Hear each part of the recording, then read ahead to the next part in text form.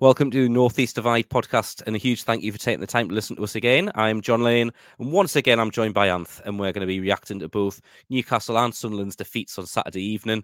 So it should be a cheery one tonight. We're also going to be touching on transfer window issues for both clubs, as well as manager discourse and previewing Sunderland's home game versus Hull, plus a little bit more. So big reasons to listen to the whole podcast tonight, as I did mention last week and the week before. Now you've started listening, please listen to the end. It is going to help us grow. I'd also ask you to leave us any feedback you have from this podcast. If you're enjoying our pods, please rate and follow us. And finally, we do welcome any feedback on either X, formerly Twitter, and Instagram. And we're at Northeast Divide if you're looking for us. If you want to provide us feedback directly, that'll be fantastic as well. Let's get the show started anyway, Anth. This is going to sound familiar to both Newcastle and Sunderland fans this season. We'll go one goal ahead, but go on to lose the game. What happened and what went wrong for Sunderland? Hello, John.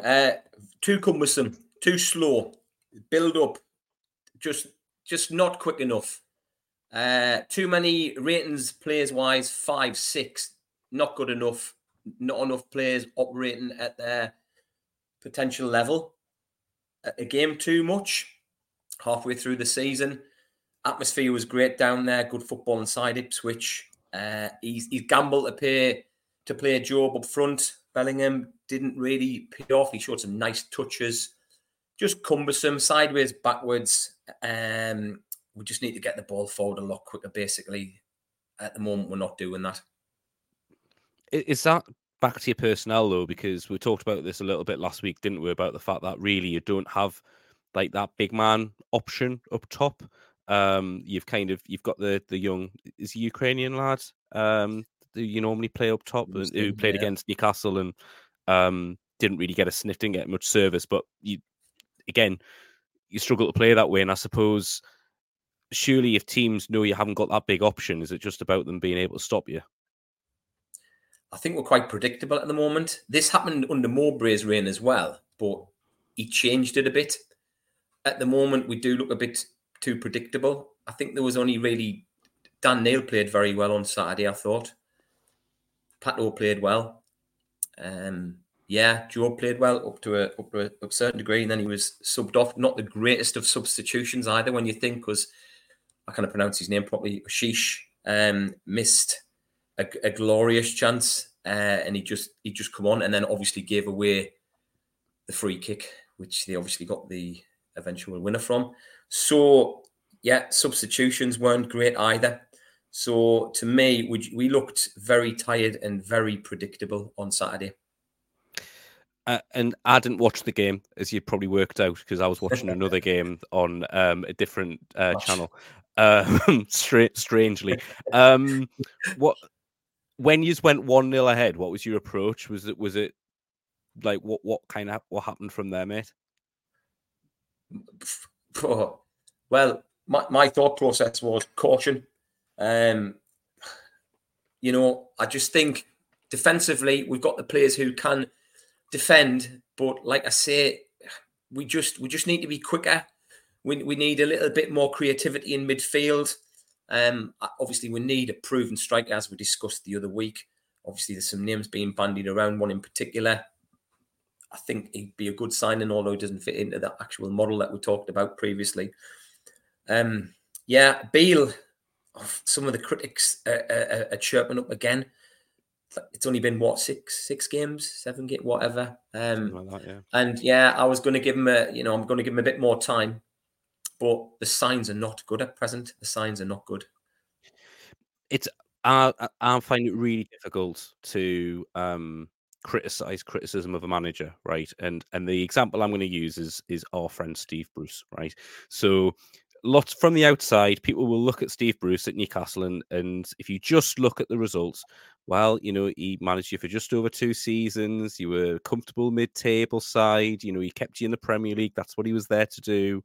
You got some wins against some big sides, and ultimately the football was shite. The players got worse. Everyone regressed. So what I wouldn't want to do is say the same. However, what I would say is that Ipswich away, not an easy game. Ipswich are flying high. They're second in the league. That they're playing well. Yes, we beat you 3-0 at your place, but we played in the Champions League this year, Anth. Do you know, we're a good side when we turn up, and when we want to turn up, we did turn up at the Stadium Light. Apart from that, I think if you take the Coventry result out of it, I think your results haven't been terrible on paper. I mean, is that fair to say that, or again, do I not understand kind of what this manager's doing? I tend to agree. With that. I think we're still there or thereabouts. Big game coming up on Friday evening. Hull are just below us. They've made some good signings. Cavallo especially, what a loan signing he is. Anyway, sure we'll get onto that. That I think will be an even bigger test. And I know it's at home, but I think that'll be an even bigger test Friday evening in front of a big crowd, hopefully live on Sky. We'll see. I don't know. Wabeel, again, his post-match interviews just don't fill us full of confidence. And I thought he would have learned his lesson from the Newcastle game. Obviously, Champions League pedigree, Premiership side, oozing quality. Faffing about with it at the back again, cumbersome, slow. I appreciate the style of play he's trying to implement with regards to playing out from the back. We don't have the players at the moment to do that against certain teams. We need to change our game plan and we need to change our tactics against certain teams because Ipswich are a good footballing side. They've got that the high press. So yeah, he's got plenty of time in my eyes. So we'll give him time, but the vultures are already swooping. So, I agree with you about the whole Bruce thing. I think we're still in a very, very healthy position, so we'll kind of panic just yet. Yeah, and I'm certainly not going to, as I said, I'm not going to lecture any side about how they feel about their manager after what we had to endure. And obviously we've all had managers where you feel like you're enduring it and you're the only people that understand it.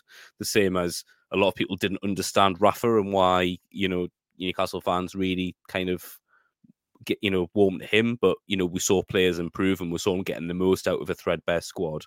And obviously the team performed as good as it could do really in those seasons. And I think that's what we want. What you wanted, someone to give you a bit of hope, and that's what he did. And also he got it right. He understood like the batshitness of the club.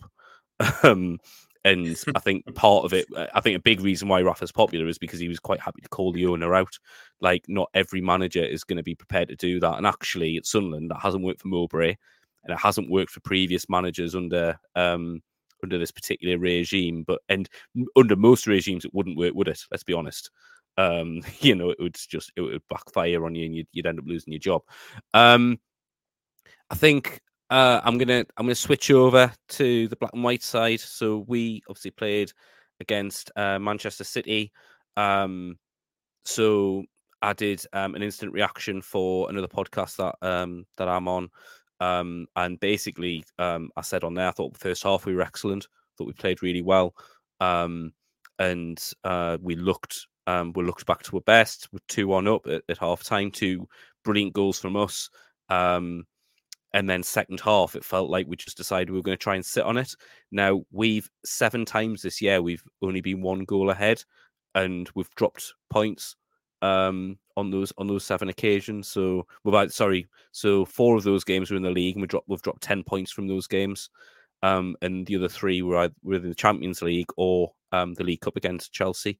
So we've tried to do something that we can't do, and we've shown that we can't do. And I think that's, for me, was the frustrating bit. I think the results, look, it's Manchester City. You probably go into the game thinking they're going to beat you, right? But I don't know. I mean, in terms of, do I have a right to be frustrated about that? Like the fact that we're trying to sit on a 1-goal lead where there's been several occasions this year where we just haven't managed to do that. Do you know what? I think it was an opportunity missed. I think he's by far the better team first half. I've watched highlights. You're by far the better team. To the goals you scored with quality. Obviously, the crowd vociferous. Obviously, loud as always. Like you say, second half different. It's a shame for you, obviously, in your lot, because I thought you could have won it. unfortunately, the way that Man City won it was just the Man City way. What always happens second half of the season when they're not doing ever so well? These are the results that they always seem to get, don't they? And the goal was quality. So from your point of view, it was a shame. Man City, obviously, the post-match celebrations, Guardiola, fist pumping, etc., or whatever. He was very happy with that result, and he had every right to be, because it was a great result for them. So, but a shame for you. I think you could have won it, and it was a bit of an opportunity missed. Yeah, I think there's a bit of a discourse and divide amongst some of our fan base. I think some feel don't be ridiculous, it's Man City, like the world's best side. They've dropped too many points this year already. They need to start going on that run that they always go on every year to go on and win the league, and they need to start getting points. So I think that's why it was a big result for them. But I think there is a few of us that feel like, well, actually, there's probably more we could have done. And I'm not saying that we could have necessarily replicated that 45 minutes again, but I think we could have for like 10 or 20 minutes. And I think if you get that third goal, contrary to the stat I just mentioned about when we go 1 goal ahead, since Howe's taken over, every time we've been at least 2 goals ahead in a game, we've gone on to win except once. Mm-hmm. That once was against Manchester City at home last year. So it's that point of actually all of a sudden when we go 2 goals ahead, we're very difficult to beat. But that 1 goal, we're definitely vulnerable, and we've looked vulnerable, and it's happened on more than several occasions this year, and I think that's what kind of drives the frustration. But Isak, Gordon, Bruno, sensational in the first half. The finishing, Bruno's pass to Isak was absolutely sublime for his goal, and I think moving on from that, we've just got to kind of we've got a couple of weeks now to rest. He's not going to do a Saudi trip, which is what I kind of predicted would happen. He's just sent them home for a week, spend some time with their families. So they wanted to travel in their own time they can. Like I think Gordon was at the Brooklyn Nets or something when I looked the other day. But no, I think just looking at the whole situation, I think they just need a rest, and fingers crossed. We've got a big FA Cup tie, which we'll talk about later, in the 4th round. I don't know if you were aware that we were in the 4th round of the FA Cup, Anthony. I'm not sure if I've mentioned that. And then we play Villa. Yeah, we play Villa after that, don't we? Away from home. So that's another big game, and Villa have got a very, very good home record this year, and that's gonna be a challenging one. But I'm not all for this writing the season off. But Joe Linton's probably out for the season now as well. Massive loss, and we looked a very different team, I think, when he came off against you lot. I think Miley doesn't have that same kind of physical presence, so that made a bit of a difference. Right, transfer window, and this is gonna be interesting. So we were talking about Jack Clarke last week. Rumours about West Ham. Patterson now being linked with Liverpool in the summer. Anything else happening on that side? So many names. Obviously, the big one, we're after a striker, a proven championship striker. Apparently, the one we're after is currently in talks with Cardiff City, allegedly, if you believe that, Kiefer Moore. I think he'd be a great signing. He's proven he can score goals at that level. I think he'd be a great signing. He's a physical presence. He's played in the Premier League as well, hasn't he, Kiefer Moore? Sorry, Bournemouth. Bournemouth, yeah, and he scored a handful of goals, maybe. So he can do it. So yeah, I think that would be a good signing. I know it doesn't fit into the model like we've discussed. I'm just looking now at some of the names that are being bandied around, and there's about 15 altogether, and some of them I'm thinking we haven't got a cat and owl's chance. You're not looking to bring in Ibrahimovic on loan, are you? All right. Well, I tell you what, some of the you know how it is. It's silly season, isn't it, with the January transfer window, and this will go down to the wire. But I think we need. It was nice to see Jay Matete back on the bench on Saturday. He didn't get any minutes. He did well on loan at Plymouth because he wasn't fancied at that particular stage, and would sign a load of new players who hit the ground running. But I'm glad he's back because he'd create some good competition in the midfield area. He's a very tenacious, competitive midfielder. He's very competitive. So I just think he will add something, and I hope he gets his chance. I don't think he's fully fit yet. So, but we need some creativity in the centre of the park. We need someone. You're saying there about the pass provided on for the goal for your lot on Saturday. We haven't got that at the moment. We missed that. Yes, I know we've got Pritchard up front. He didn't have a great game by his standards on Saturday either, but maybe we're looking for a bit too much from him.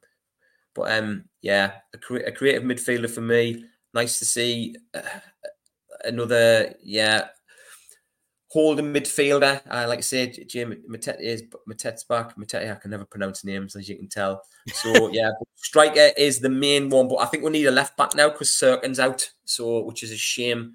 And obviously Huggins is still out, so maybe we need a left back. And there's a young lad from Leicester who's been rumoured to come on loan. I think, well, this is it. I think if you're scouting the loan market, you're not going to probably do anything until literally the last couple of days of the window. That tends to be how loans work, isn't it? And I think what's interesting is you've named a few players there. I think someone like Kiefer Moore is exactly what you need. I know I said Danny Ings last week. Now I know there was, I mean, with the greatest respect, Dan, there's no way that you lot was signing Danny Ings. No. But I think if someone like Cardiff is in for Kiefer Moore, he's surely someone that Sunderland should be able to attract. And there will be Newcastle fans listening to this going, "Well, you some sort of closet Mackem, like," but you're a massive club, like you are. Yeah. You're a big championship club. You've got a big following. You've got a huge stadium. I mean, everything about your infrastructure screams Premier League. The only thing you haven't got that's Premier League really is the playing staff and the budget. And that it's about how you then get to that stage, isn't it? So, if you can sign someone like Kiefer Moore, that's a really good signing, depending on how much and ultimately it will come down to how much you can spend on it.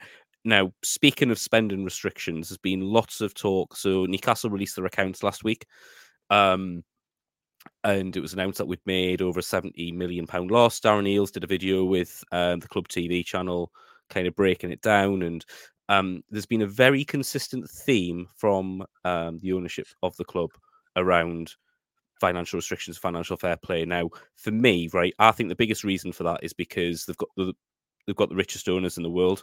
Now, as I said I was on TalkSport the other day, and I said to them, if you're getting someone to do your kitchen out, a builder to do your kitchen for you, you're not going to tell them you got 50 grand in the bank. You're gonna try and negotiate. You're gonna try and get the best value you can for your money. Now Newcastle are working really hard to drive that message that actually we don't have a lot of money. We're not a rich club. We've still got commercial revenue to raise. We've still got still players on the books that we can't afford, all this kind of thing. And they've got to peddle that message, because ultimately, if they're going to get any value out of the transfer market to spend, then they can't, clubs can't just decide, right, we're going to add an extra 10 million on because it's Newcastle. So I think that's one very big reason. I do think that financial fair play, no doubt, is a thing, but they're not going to sign Calvin Phillips with an extortionate loan fee. So there was a rumoured fee of like £6 million when I looked today to loan him. Now, that's the equivalent of a £60 million transfer in terms of FFP hit, because if you're paying £6 million for half a season and you're amortizing that over 5 years, that's 60 million quid plus the wages. It's a lot of money. Just to give another bit of context. Well, yeah, that's it, exactly. And you look at like the signing we made of Sandro Tonali, we signed him for £55 million. When you look at his wages on top of the transfer fee, it's probably the seller sponsorship deal that's covered that transfer. It probably works out about that 25 million a year when you work out kind of wages he'd be on and the fee. So it is a lot of money. So they are having to look, and they are having to be sensible. We're still carrying people like Isaac Hayden on the books, Jeff Hendrick, who are on big contracts. So although they're being, and this is it, and although they're being loaned out, we're still paying them decent money. So we're still kind of dealing with the Ashley legacy. But the expectation's so big because we got in the Champions League last year, and there was a lot of talk of we're ahead of schedule. And I don't think anyone can turn around and say we didn't overachieve last year, because we're now in a position where the expectation is Europe, whereas last year the expectation was finish top 10 and have a go in the cups. We got to, last year we got to a cup final. Yes, we got knocked out the third round of the FA Cup, but we finished in the top 4. This year, really, it's the FA Cup and trying to qualify for Europe. And if we do either of those things, it's been it's been a successful season. It's been a very successful season if we win a trophy. As I said last week. If we finish 17th and win the FA Cup, I'm buzzing me. Like it doesn't bother me. Like that's success. We win a trophy. But yeah, I mean, finances are just. I mean, how I find this bit fascinating because obviously you'll have like financial sustainability, but I think for you it's probably more about the club wants to be run sustainably rather than having Ellis Short just signing checks, which is what you had, a while ago. We saw how that one worked out, didn't we? Yeah. So obviously, money doesn't guarantee you success. Yes, if you splash big money for big name players, often does work out. Sometimes it doesn't quite work out. Financial fair play. I'm very interested to see what happens with Manchester City when you think about what's happened with Everton, the 10-point deduction, and obviously Nottingham Forest now in the mix. I'm thinking, what is going to happen to them? It's a really interesting one, that, and yeah. I think when that eventually is being seen to and charges are being not dropped, but once penalties are being handed out, because I can't see how they can't be penalised, given Everton had a £20 million gap, didn't they? And they got taken 10 points off them. How on earth could Manchester City escape like things over a decade with some of the allegations? But we won't talk about that. We're not going to get drawn into it. No. We've talked a little bit about Michael Beale already. And about whether he's getting a fair chance or not. So I will skip over that because I think that's something we were going to discuss. Big news day today, right? So Mourinho was sacked by Roma this morning, right? Which has to be the worst thing to happen to #NUFC that I can think of, because all that does is spike all sorts of other rumours. Obviously, he's really close with Bobby Robson and at Barcelona, and he's always talked really fondly about coming to Newcastle. I mean, from a Sunderland fan's point of view, I mean, you may not care, but how would you feel if someone like Mourinho walked in at Newcastle as their manager? Box office. I mean, I know I was looking at his win ratio earlier. It was all over Sky Sports News. Obviously, of course when he was at Porto, I mean, his win ratio was incredible. First stint at Chelsea, incredible. Sort of, filtered down a little bit. Manchester United, blah blah blah blah. Obviously, he's off the pitch. Histrionics with regards to obviously when he was at Roma were just absolute box office. I mean, if he was your manager, he'd be giving you a heart attack. But to me, I don't know. Would it all be about the Mourinho show, though? Is that what Newcastle United would want, or would he actually bring something to the club? And is it being a bit disrespectful talking about him when Eddie Howe's still in charge? And I think Eddie Howe's a great manager. I really do. I think he's a great manager. So he's not having a great time at the moment, but I think he'll turn things around for us.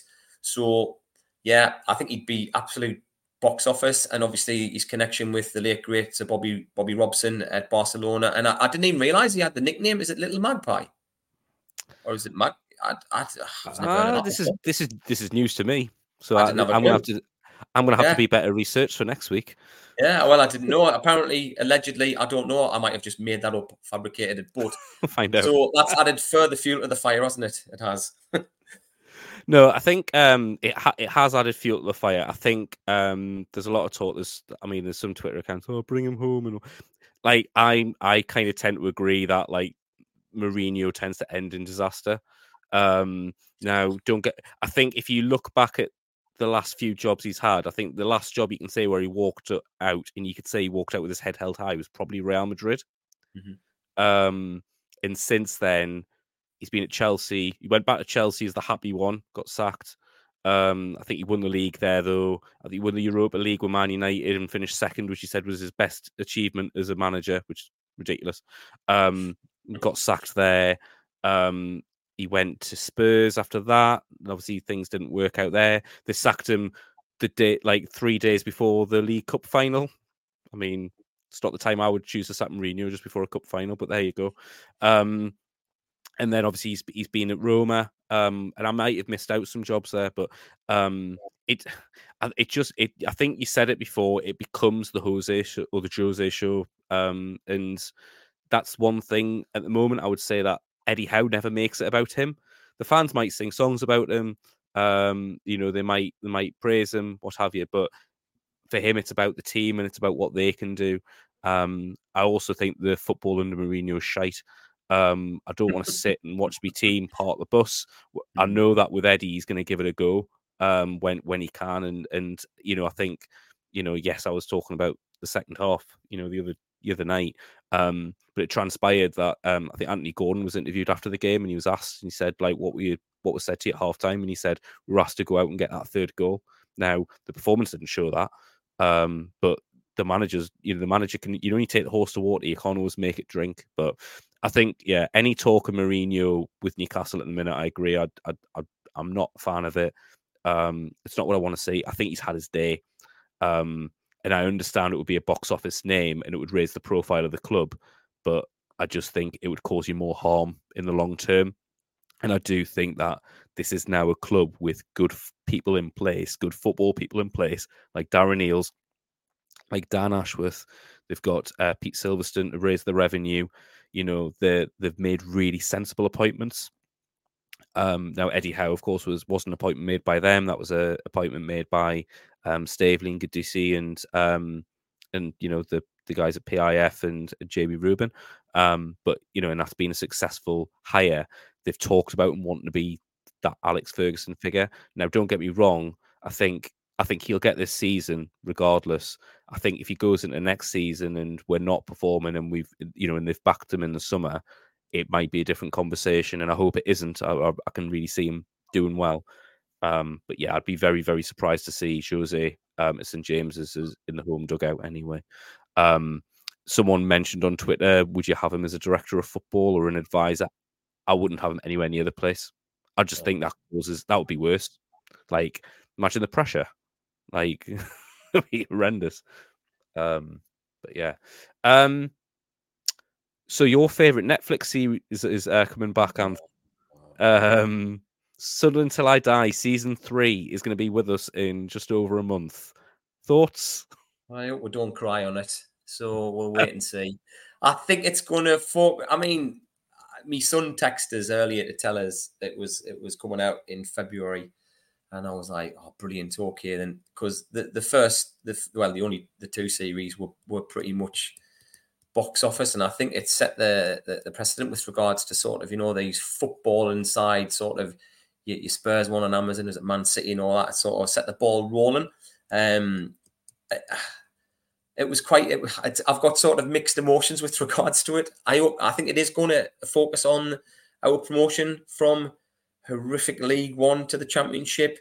Whether or not that'll make great television, I don't know, because obviously the previous, the only two series, were an absolute roller coaster. And from a neutral football fan, they were probably like, "What are we watching? How is this club being run? It's mental, but it's brilliant to watch." So I'm happy. I'd be happy to watch it and see how it works out, and if the original fans had previously, if they're going to be interviewed, etc. So yeah, it'd be nice to have something to smile about, because there hasn't been a lot to smile about for the last few years at Sunderland Football Club. So looking forward to it. I am. I'll be honest, and I enjoyed watching Sunderland. And I know what people. Oh, of course you did. You did. Yeah. No. But in all seriousness, actually, I really enjoy those football documentaries anyway. So, like, I watched the Spurs one, I watched the Man City one. Obviously, I watched Newcastle's Amazon one, which wasn't as in depth, but it pulled the curtain back a little bit. But I've always enjoyed those. And the Amazon's ones they've done for years with the NFL team. So I've watched a few of them. Obviously, big NFL fan as well. So I always enjoy it because it just kind of adds that bit of context, and especially if you know what's going to happen, or kind of where it goes from there. It does kind of add a little bit more intrigue. But I think, that for me, the first season where or the start of the second season when Donald and Methven come in, Oh, and they're talking about the cryogenic chamber or whatever it is, the cryogenic room, and it turns out that only Martin Bain went in there because he had a bad back. Dear me. All that money, I know. And then all that money. And then obviously there's the famous EDM scene as well, and all that. So I think I think there's reasons for us to have a laugh, but I think but also as a Sunderland fan watching that, I think it's important as well, because then you understand the mess the club's in, and how you're going to fix it. But I think it'll be a good watch. I think it'll be a good series. It'll do well. Really quickly, I'm just going to start to wrap things up a little bit. So Newcastle have got a week off, as I said before. So we're not going to play for a couple of weeks. So we'll talk a little bit more in detail about Fulham and kind of how we're going to do in that game. I think I just want to say for the record, ticket prices are £40 for the away fans, the FA Cup, which I don't think it's right. I think we're very easily flirted into overcharging fans, and I'm not sure what the tickets are like at your place, but I mean, like normally, I know it was about £32 last week or the other week when we played you. Not too bad, pretty reasonably priced, to be honest with you. The price structure's been pretty decent. So yeah, I'm in agreement with you there. I think sometimes when it comes to cup matches, they take the eyes out of the supporters' faces, some clubs, and I just think it's just very poor, because obviously they just, I don't know, the loyalty that some of those supporters show, obviously travelling away, etc., the distance to travel and to pay corrupt ticket prices, overpriced. I just think it's a bit of a disgrace, isn't it, really? Yeah. And I mean, and the thing is from a Newcastle at home point of view, our ticket prices have increased the last couple of years, and that's purely because the demand's massive. The demand's massive. Again, another reason to talk about FFP, and that softens any kind of talk. And I keep trying to explain to people that, look, putting up a season ticket price by 2% or 5% or whatever isn't going to touch FFP. But there will be families that will make a decision as to whether they're going to renew their season ticket or not based on that 5%.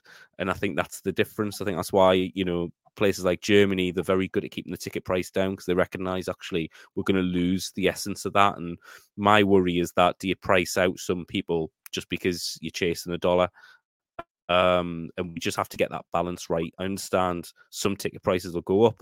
I understand there will be more corporate areas, and if people want to pay for those corporate areas, then like, good for them. But not everyone can afford that. The other thing as well is the kickoff time. Do you know what our kickoff time is next Saturday for the Fulham game? I don't know. What time is it? Is it a strange one? 7:00 on Saturday night. The last train to get you back. Yeah, it's like, well, the last train's at 9:00 from King's Cross, so you can't get the train home that night. Even if it was 10, that would be a push from Fulham anyway. To make the connection. So and obviously we know the railway, so we we know the tube and how that can work. Oh yes, yeah. But no, it's yeah. I think these TV companies need to remember how bad the product was when the fans were there during COVID, and maybe just think about some of these decisions that they make, because ultimately that away end probably will still be full. But and this is the problem in another way. And when you look at the protest that Reading did, and the amount of coverage that's got because the game got stopped, good on them, by the way, because what's been happening to them has been horrific. But it makes you think, actually, are you trying to just push fans as far as you possibly can until they say enough's enough? Finally, we'll finish off. You got a home game at Hull on Friday. It's home to Hull on Friday night. You beat them on Boxing Day at their place. Big game again for you under the cosh after 6 games manager. How do you think it's going to go? I'm hoping we're going to get the win, but it's easier said than done. I think Hull are a good team. A good team. They could flirt with the playoff positions at the end of the season. I think they've got some of the players to do that. I think, like I said earlier, Cavallo, obviously, loan, fantastic signing. I think he's only young, but I think he'll want to prove to Liverpool that, you know, he shouldn't have sent us out on loan, but I think he'll seize that opportunity. So we'll have to watch him. But I think it'll be a tough game. Hopefully it'll be a big crowd and a vocal crowd, and hopefully they'll get behind the manager. Yes, you know, he isn't filling everyone full of, you know, enthusiasm at the moment, but we've got to back him. I just think, you know, I watched, like I say, I watched the Ipswich game, and Barr, I mean, he did well with regards to the assist for Clark's fantastic finish, and he got a good overall player rating for his time on the pitch. I think he got a 7 out of 10, most media outlets, but he still gets grief, and I think why? He's trying, he's a young lad. So manager's different, of course. He's there to be shot at, but I think we need to give him a chance, and we need to back him, and we need to be vocal on Friday evening. We need to be vocal, and hopefully they'll be vocal and they'll back the team and the manager. Yeah, and that's it. And you're right. If you get behind the team, give yourself a chance, don't you? If you get on the manager's back, that just increases the tension, increases the pressure, and everything else. So so we will leave it there. So best of luck, Anth, to your team on Friday night. We're going to enjoy a week where we can have some players recover from injury. Anth, thank you so much again for your time this evening. It's been great again, and thanks to all of you for listening. We're going to be back next week, and we'll review that game from this coming Friday. And then we're going to preview their game against Stoke the following Saturday, and our Newcastle's trips to Fulham and Aston Villa. And of course, this has been the Northeast Divide podcast. Thank you and goodbye.